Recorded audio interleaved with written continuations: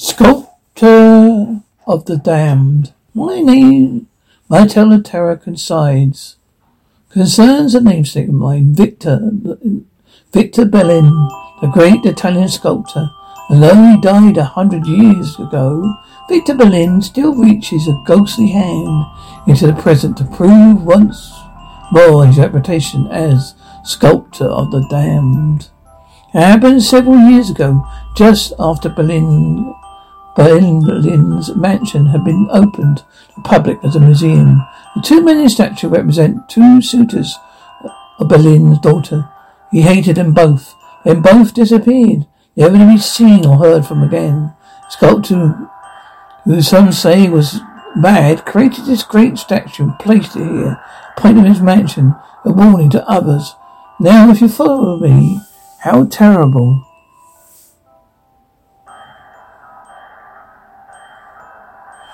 As we enter, notice a plaque facing you. It's made of solid gold. The letters state in the precious gems. It is said to be worth of the king's ransom. By living treasure, Berlin's referred to his jealousy guarded daughter. He believed his motto to be a curse as powerful as that of the ancient pharaoh Egyptians. His daughter married after his death, however. He who steals my treasures will strangle of his own greed, but he who steals my living treasure be frozen in eternal anguish. And so the tour went on, but unknown to the guide, it grew fewer in number. And at last night fell, and all out, last call, the lights are coming out. Now I am the final step, and I am rich. Whoa, what?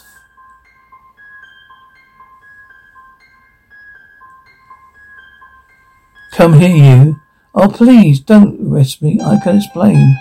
You see, I'm a descendant of Belling's. Teresa Belling. I just wanted to be alone with his work to see if I could understand what made him so.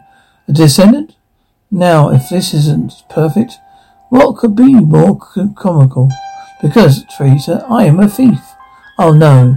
And I'm about to steal Berlin's multi-dollar motto with his great-granddaughter, or whatever you are, as a witness. What a joke, huh? But a curse. A curse, and you fools believe in curses. A sound what? Oh!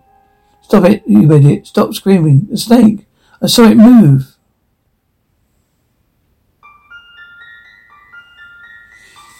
Whether it moved or not, I'm not getting out of here. Not only am I taking this treasure with me, but I'm taking you as well, my lovely Teresa. Ah, you're hurting me. You'll make the nights quite entertaining for me. With trouble, I have to bump you in a ditch somewhere. Go on, my car is at the gate. I can't stand it. Aha, but only I have the dead Fidel's most valuable possession. I have the life as well. Now please, don't take me.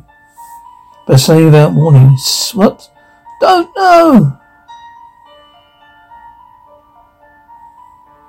What? What is it? What happened to you? Help me, please.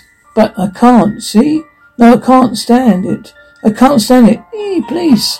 A few minutes later, right here, he stole the plaque, kidnapped me, and suddenly he started to scream. Nobody's here, not a soul. Look around, men, see what you can find. I don't want to go near that spot again. Look, sir. Here's the plaque that she said. Vito Francesco, come here at once.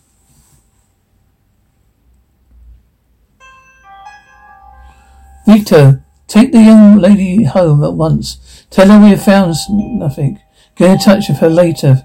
Francesco, you stay here with me. Yes, sir. At once, sir. Yes, sir. What I better just pick this plaque and don't touch that. But why, sir? The girl, sir. She might have told us.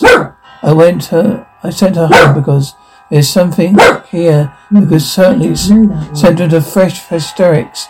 As for the plaque, I think we'd better let it alone. till we can get someone from the museum to handle it. Because, you see, my friend, if we will use our flashlight, the two young men from Berlin immortalized in marble frozen in eternal anguish have just been joined by a third.